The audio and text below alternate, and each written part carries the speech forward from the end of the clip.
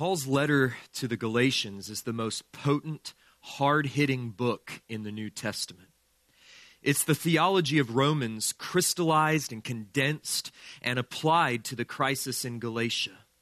Not 6 months after Paul's departure from Galatia, where he and Barnabas had established several churches in cities like Pisidian Antioch and Iconium and Lystra and Derbe. You can read about that voyage in Acts 13 and 14.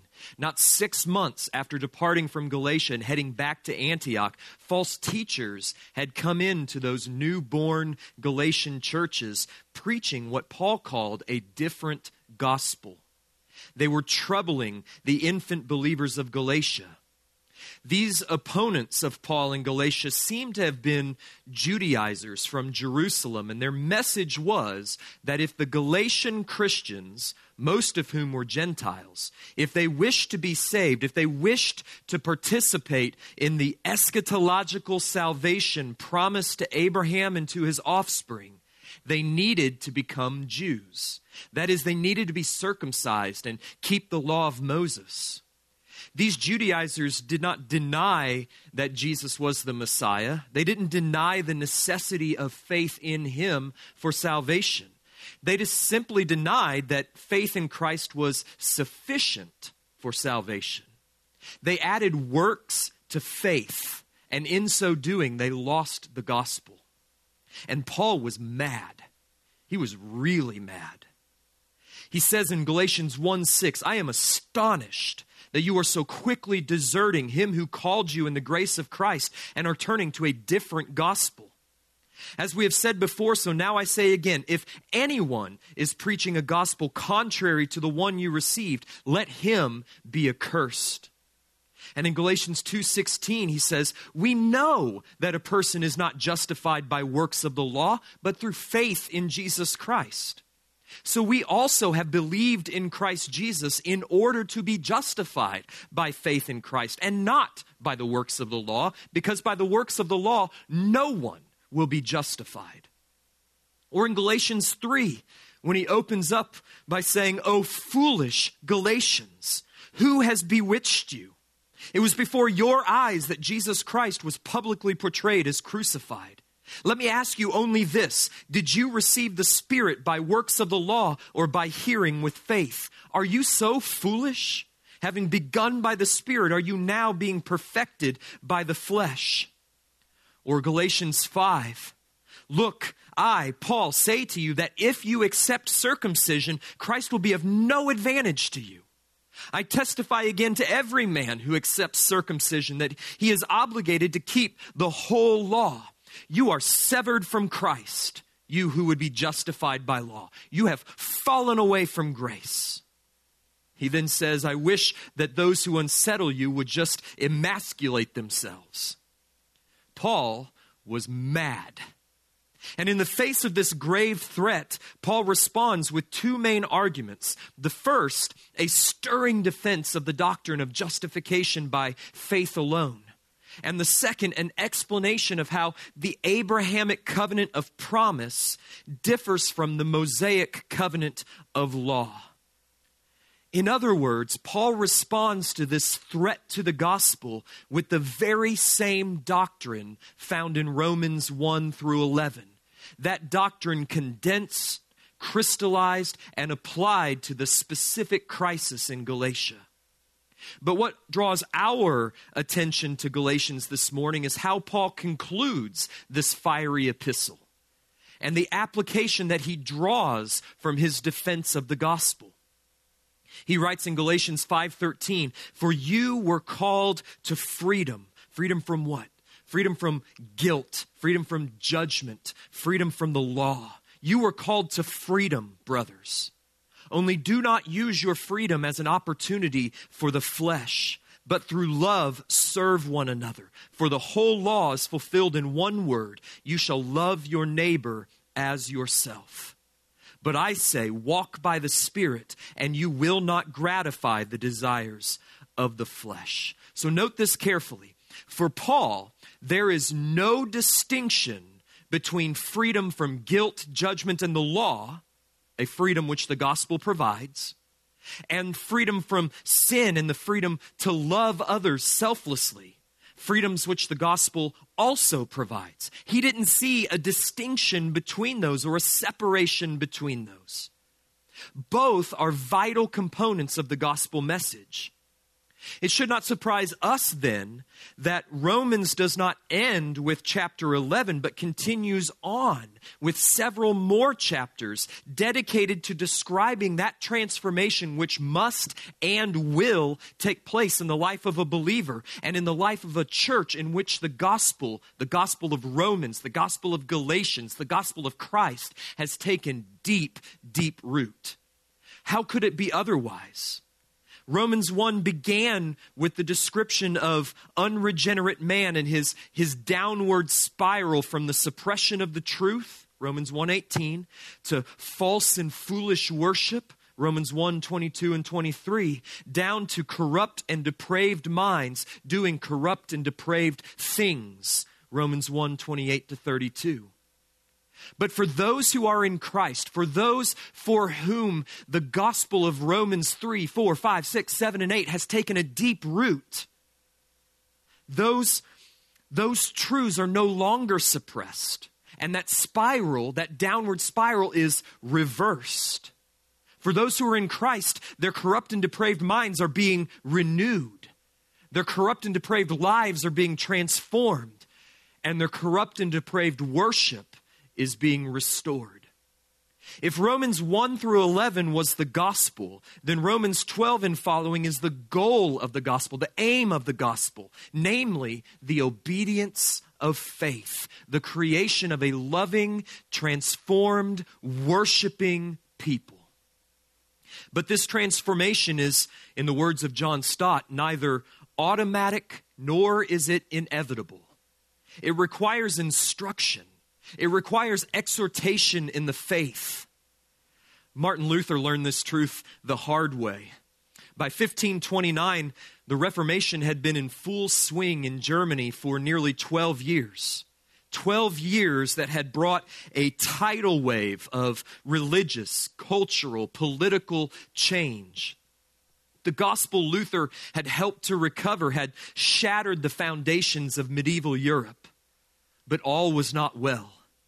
Germany, though free from the political and religious corruption of the Roman Catholic Church, was not the Protestant utopia that Luther had envisioned. We freed them from the Pope. We preached to them the gospel, and the people lived like pigs, Luther wrote. Evidently, the gospel was not enough, or at least the doctrine of justification by faith alone was not enough. The people, Luther found, needed the whole counsel of God. They needed instruction in the moral law, in the ethical commands of Scripture. They needed to be taught what holiness was, and they needed to be exhorted to pursue that holiness with all their might. And so Luther wrote his famous catechisms, which taught the German people the 10 Commandments and the Apostles' Creed and the Lord's Prayer.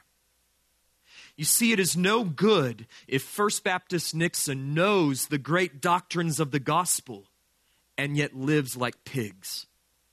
The goal of the gospel is not merely faith, but, according to Paul in Romans 1:5, the goal of the gospel is the obedience of faith for the sake of the name. So let's press in over the next several chapters of Romans with just as much passion and intensity as we have in the first 11 chapters. Why? Because Christ died to redeem us from sin, death, and hell. And he died to create a transformed people, a transformed church that is radiant with holiness and overflowing with joy and abounding in love. Paul begins these next chapters of Romans, these chapters of gospel application, with these famous verses from the beginning of chapter 12. I appeal to you, therefore, brothers, by the mercies of God, to present your bodies as a living sacrifice, holy and acceptable to God, which is your spiritual worship. Do not be conformed to this world, but be transformed by the renewal of your mind, that by testing you may discern what the will of God is, what is good and acceptable and perfect. The key word in this passage is found in verse 2, where Paul exhorts the Roman church to be transformed. The Greek word there is metamorphao, from which we get our word metamorphosis. It's like the transformation that takes place in the cocoon when the caterpillar transforms into the butterfly. The word is used on only 2 other occasions in the entire New Testament. If we look at those, we can get a better idea of the kind of transformation that Paul is calling the Roman Christians and the Christians of First Baptist Nixa to. The first is at the transfiguration of Jesus. When Jesus took Peter and James and John up that high mountain by themselves, Matthew writes that Jesus was transfigured. He was metamorphosized before them. And his face shone like the sun, and his clothes became white as light. See, in that instant, the veil of his flesh was removed, and the light of divine glory, which belonged to him as the eternal Son of God, burst forth, and he was transfigured. He was transformed.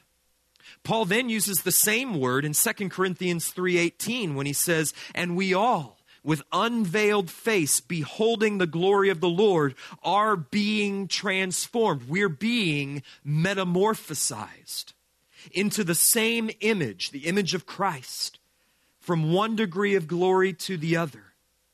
For this comes from the Lord, who is the Spirit. We are transfigured, we are transformed by beholding the unveiled face of the glory of Christ, which is, according to Paul, a work of the Spirit. That's the kind of transformation Paul has in mind in Romans 12:2. It goes so much deeper than mere religious acts or mere morality or merely turning over a new leaf and making a new start in life. It is nothing less than the metamorphosis of a child of darkness into a child of light who is radiant with the glory of Christ. It's the process of becoming what Paul said all of us were predestined to become in Romans 8:29, namely the restored image of the Son of God. Be transformed. That's the main point of Romans 12 through 15. But how and why and into what? Those are the questions we'll seek to answer this morning and over the next few months as we conclude our study of Romans. I have 4 brief points to make this morning from the opening verses of Romans 12. The first regards the motivation of our metamorphosis. Paul begins in verse 1, "I appeal to you, therefore, brothers, by the mercies of God." Now, our church has spent the last 18 months working our way through Romans 1 through 11, and so by now you should have a pretty good idea of what Paul means by the mercies of God. In fact, mercy is a pretty good one-word summary of what Paul has said thus far. Romans 1 to 11 is the most soaring theological treatment of the doctrine of salvation found anywhere in Scripture. Nowhere else are the wonders of the gospel unfolded with such depth and such clarity and such glory, and all of it flows not from human will or exertion, says Paul in Romans 9:16, but from God who has mercy. Doug Moo, in his masterful commentary on Romans, writes that all that Paul has written in the letter thus far may be summed up under the heading of the mercy of God in action.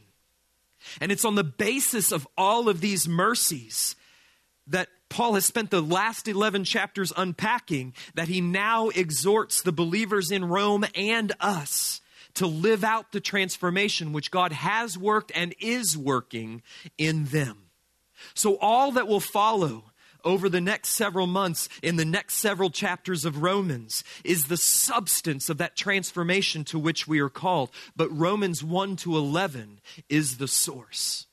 So I want to take just a moment, because perhaps there are people tuning in this morning that haven't been with us over the last 18 months as we've worked our way through Romans 1 through 11. And I want to give you a brief overview of what Paul means when he talks about the mercies of God that ought to motivate us to transformation. After an introduction in Romans 1 to 15, in which Paul expresses his desire to come to Rome to preach the gospel, an introduction that culminates in that classic statement, which is really the thesis statement for the entire book of Romans, where Paul says, "For I am not ashamed of the gospel, for it is the power of God unto salvation to everyone who believes, to the Jew first and also to the Greek. For in it, in the gospel, the righteousness of God is revealed from faith for faith, as it is written, the righteous shall live by faith." After that glorious introduction, Paul then spends the next few chapters, from 1:18 all the way to 3:20, indicting the entire world, both Jew and Gentile and you and me, every man without exception. And he charges them with treason, and he places them under the sentence of God's everlasting wrath and indignation. But in Romans 3:21, the mercies of God burst forth through the dam and begin to flood the pages of Romans. But now the righteousness of God has been manifested apart from the law. Although the law and the prophets bear witness to it, the righteousness of God through faith in Jesus Christ to all who believe. And from Romans 3:21 all the way to the end of chapter 5, Paul expounds this glorious, world-altering, pride-shattering gospel of justification by free grace alone, through faith alone, apart from works of the law. Then at the beginning of chapter 6, Paul anticipates a question. What shall we say then? Are we to continue in sin that grace may abound? If the gospel really is free, then why not just receive it and continue to live the way we want to live? Paul says, by no means. How can we who died to sin still live in it? In other words, does the grace of justification affect only our legal standing before God? Is the gospel only about the forgiveness of sins? Or does it actually transform the way we live? And so over the next 3 chapters, 6, 7, and 8, Paul expounds the doctrine of sanctification, or the process of becoming holy. All those whom God declares righteous, that's justification. He then actually transforms into righteous people, that's sanctification. And he sanctifies them in the very same way in which he justifies them. Namely, by grace, through faith, apart from works of the law. You don't become holy by self-effort, by trying with all of your might to live a holy life. You become holy by faith in the power of the Spirit, who exerts all of His sovereign might to enable you to put to death the deeds of the flesh and to walk by the Spirit, and so to fulfill the righteous requirement of the law, namely, to love one another. Finally, in Romans 9 through 11, Paul expounds the sovereignty of God in the salvation of individuals and of nations. Paul writes, "For he says to Moses, I will have mercy on whom I have mercy, and I will have compassion on whom I have compassion." So then it depends not on human will or exertion, but on God who has mercy. God's mercy is free and sovereign, not constrained or controlled by human will. This is what Paul has in mind when he appeals to us on the basis of the mercies of God.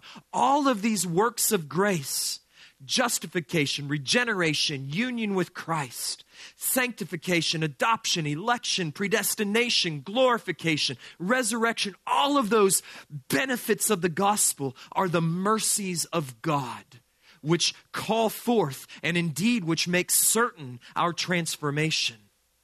These mercies are the necessary foundation for transformation, and they are the only foundation which can hold up the weight of the commands which are to follow in the coming weeks and months and chapters of Romans.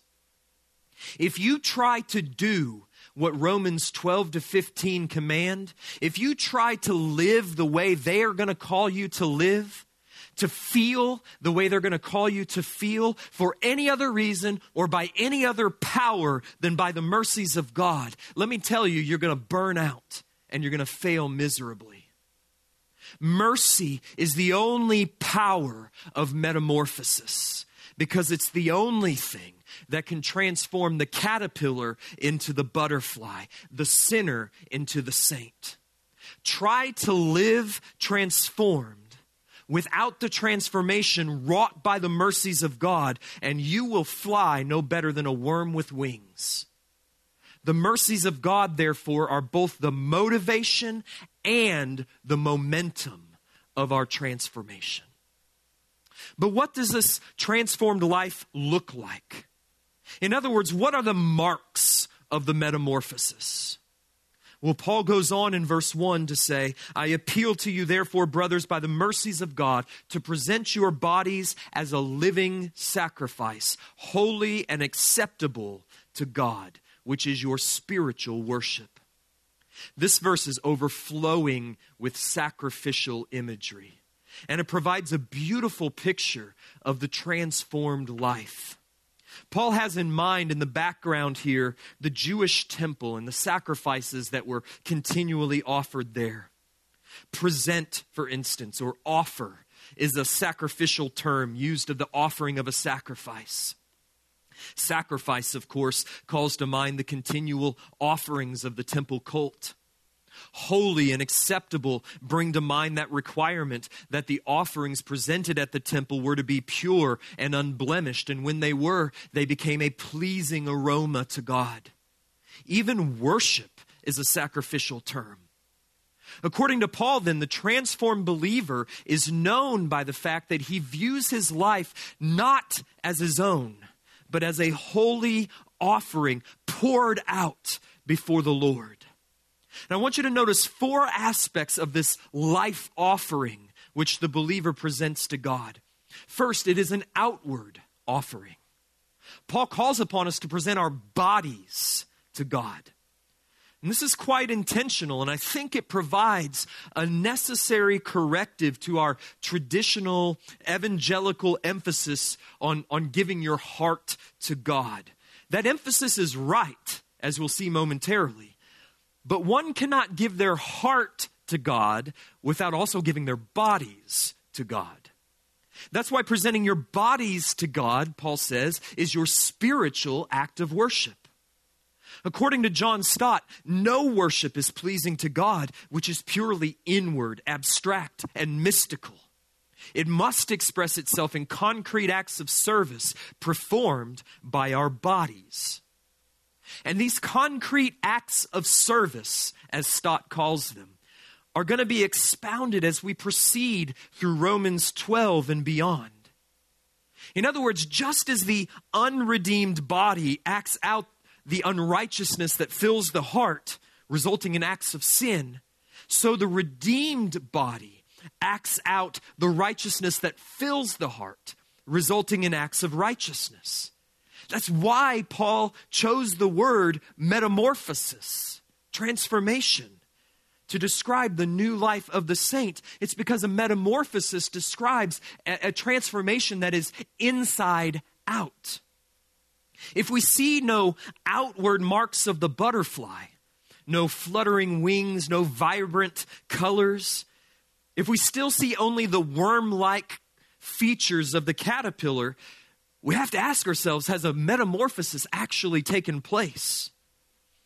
And likewise, if we see no Christ-like features in a professing believer, we need to ask ourselves, has a metamorphosis actually taken place? Paul stressed the outward nature of our transformation back in Romans 6:13 when he said, do not present the members of your body, right? Your eyes, your hands, your feet. Don't present your mouth, the members of your body as instruments of unrighteousness. Present yourself to God as those who have been brought from death to life, and your members to God as instruments of righteousness. So it's an outward offering. But secondly, it's a continuous offering. We must present our bodies as a living sacrifice. Now, the sacrifices of the old covenant were not living sacrifices. They were sacrifices to be slaughtered. They were brought to the altar to die once. But we are sacrifices of a different kind. Our bodies are presented to God continually, day by day, moment by moment, not to die, but to live. Transformation does not come through a once-for-all decision made on a Sunday morning, but through the continual, ongoing presentation of our bodies to God as instruments of righteousness. Transformation happens only so long as we remain upon the altar of sacrifice. Third, it is a Godward offering. It is holy and acceptable to God. Christian transformation is not necessarily the same thing as other kinds of transformation. Non-Christians can be transformed in a variety of ways. They can lose weight. They can get fit. They can overcome an addiction. They can get their finances under control. There are many different kinds of transformation. Indeed, we live in an age of transformation. But all of those things may be driven by motives that are ultimately self-centered, self-glorifying. They may be driven by the motive to look better, to be more attractive, to feel better, to be healthier, to be wealthier, and so on. They may actually end up being offerings made to ourselves. But Christian transformation is unique in that it is God-centered. It may still involve losing weight and getting fit and getting your finances under control, and it will certainly involve overcoming addictions. But the motivation is different. It is an offering made unto God. Its aim is holiness and acceptance before God. The goal is not to become a better you. The goal is to become like Christ. It's not to offer a sacrifice pleasing to myself. It's to offer a sacrifice pleasing to God. Fourth, it is a rational offering. Paul says this living sacrifice of our bodies to God is our spiritual worship. Now, your Bibles may read something different there. They may say it's our reasonable worship or our rational worship. And that's because there's some debate over to how this phrase should be translated and understood. The word translated spiritual in the English Standard Version is the Greek word logikos, from which we get our English word, it sounds like it, logical. And this is why some translations render it your reasonable service, like the King James Version. Doug Moo writes, recognizing that each of the usual translations, right, spiritual in the NIV or the NASB or the ESV or reasonable in the KJV, each of them misses some important part of the meaning.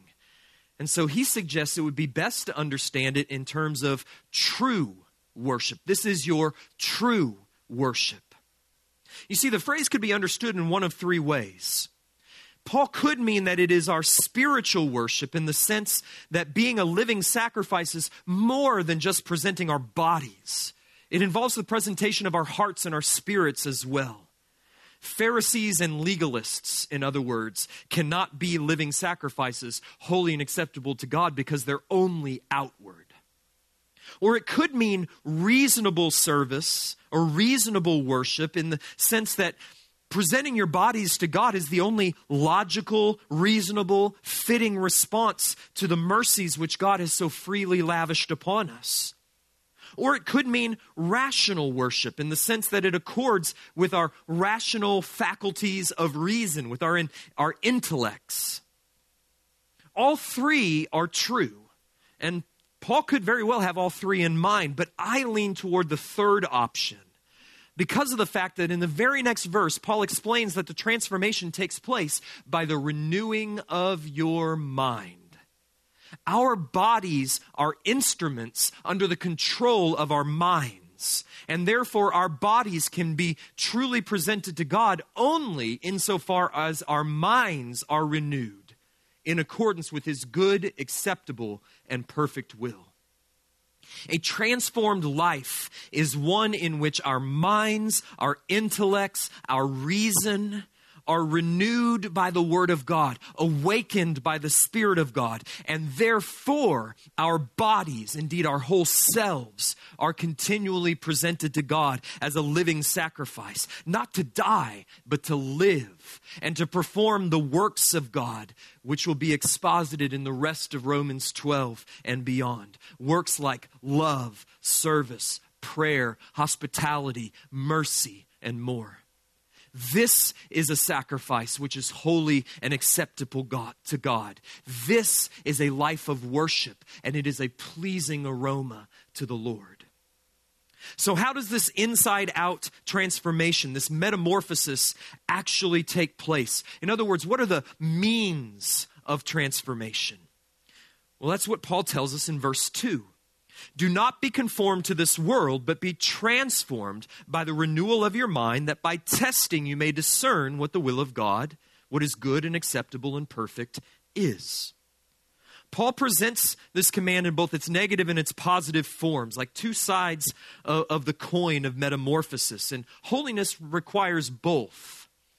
Paul conceives of the world and the will of God like two opposing magnets, like you try to put two negatives or two positives together and they repel one another. All of us are born with an irresistible attraction to the world. But when a person is reborn by the grace and power of the Spirit, that irresistible attraction is broken. Even though we remain to some extent attracted to the world, that attraction is no longer irresistible. And a new attraction is created that is now drawn towards the will of God. Transformation comes then by resisting that indwelling attraction to the world and nurturing the new and growing attraction to the will of God.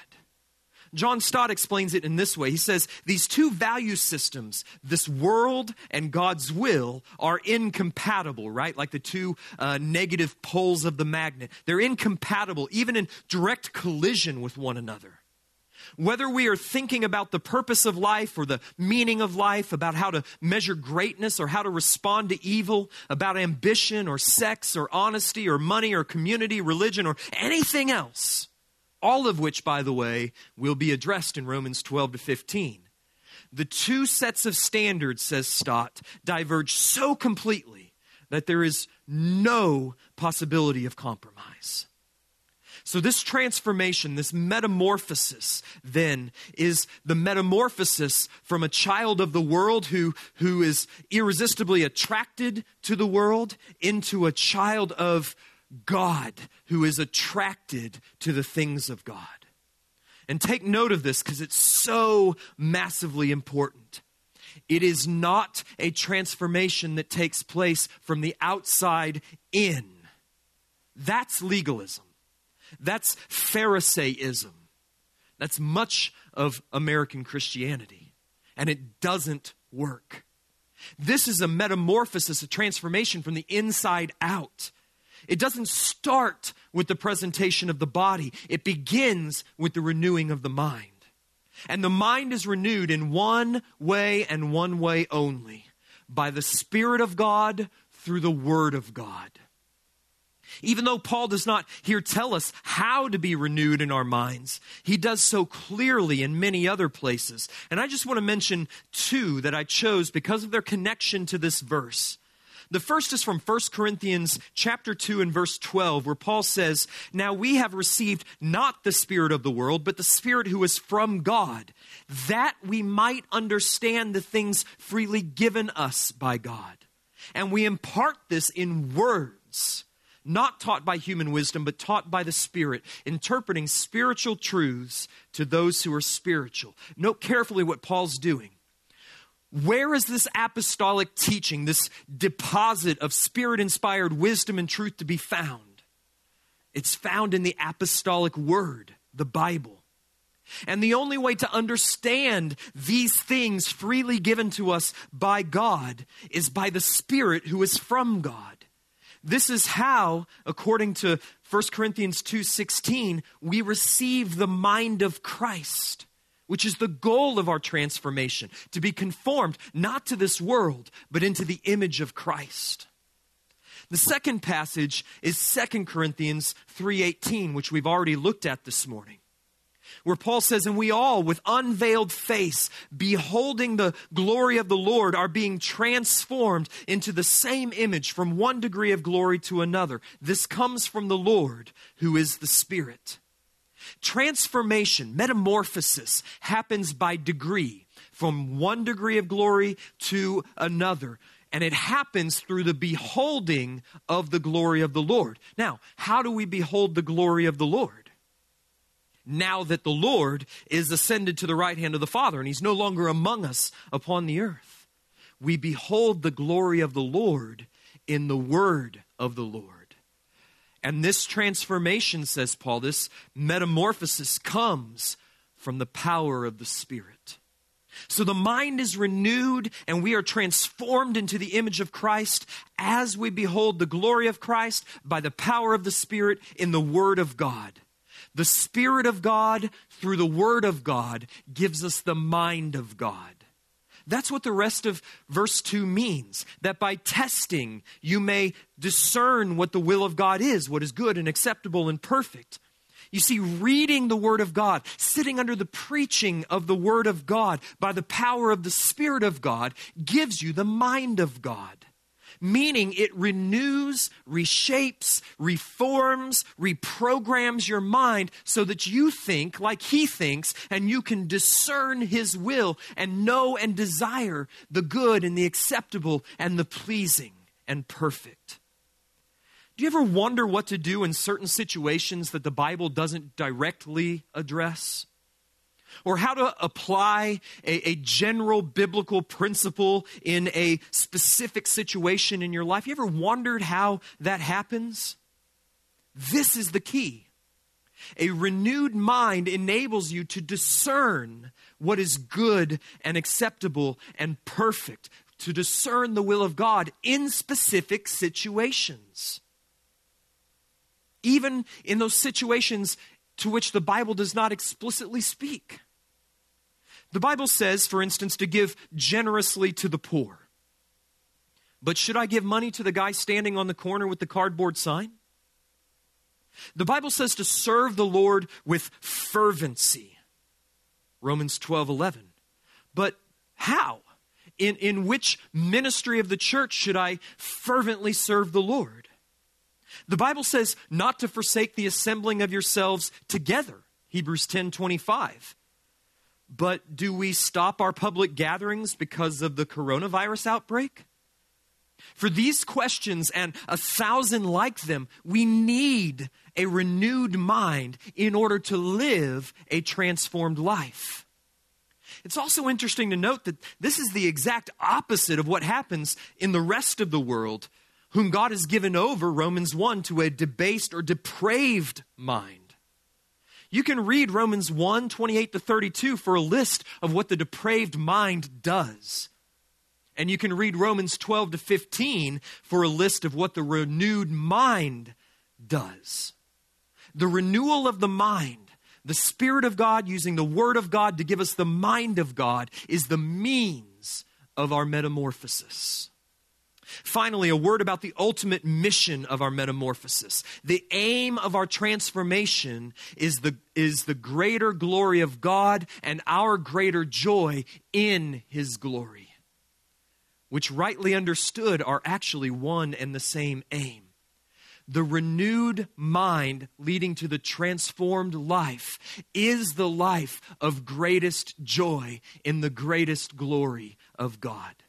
Now, I get this from two sources. First, I get it right here in Romans 12:1, where Paul says that the renewal of our mind leading to the presentation of our body as a living sacrifice, holy and acceptable to God, is our spiritual worship. It's how we worship, glorify God. The transformed life is a living, breathing act of worship. It makes God look glorious when formerly impure people walk in purity. When formerly unloving people walk in love.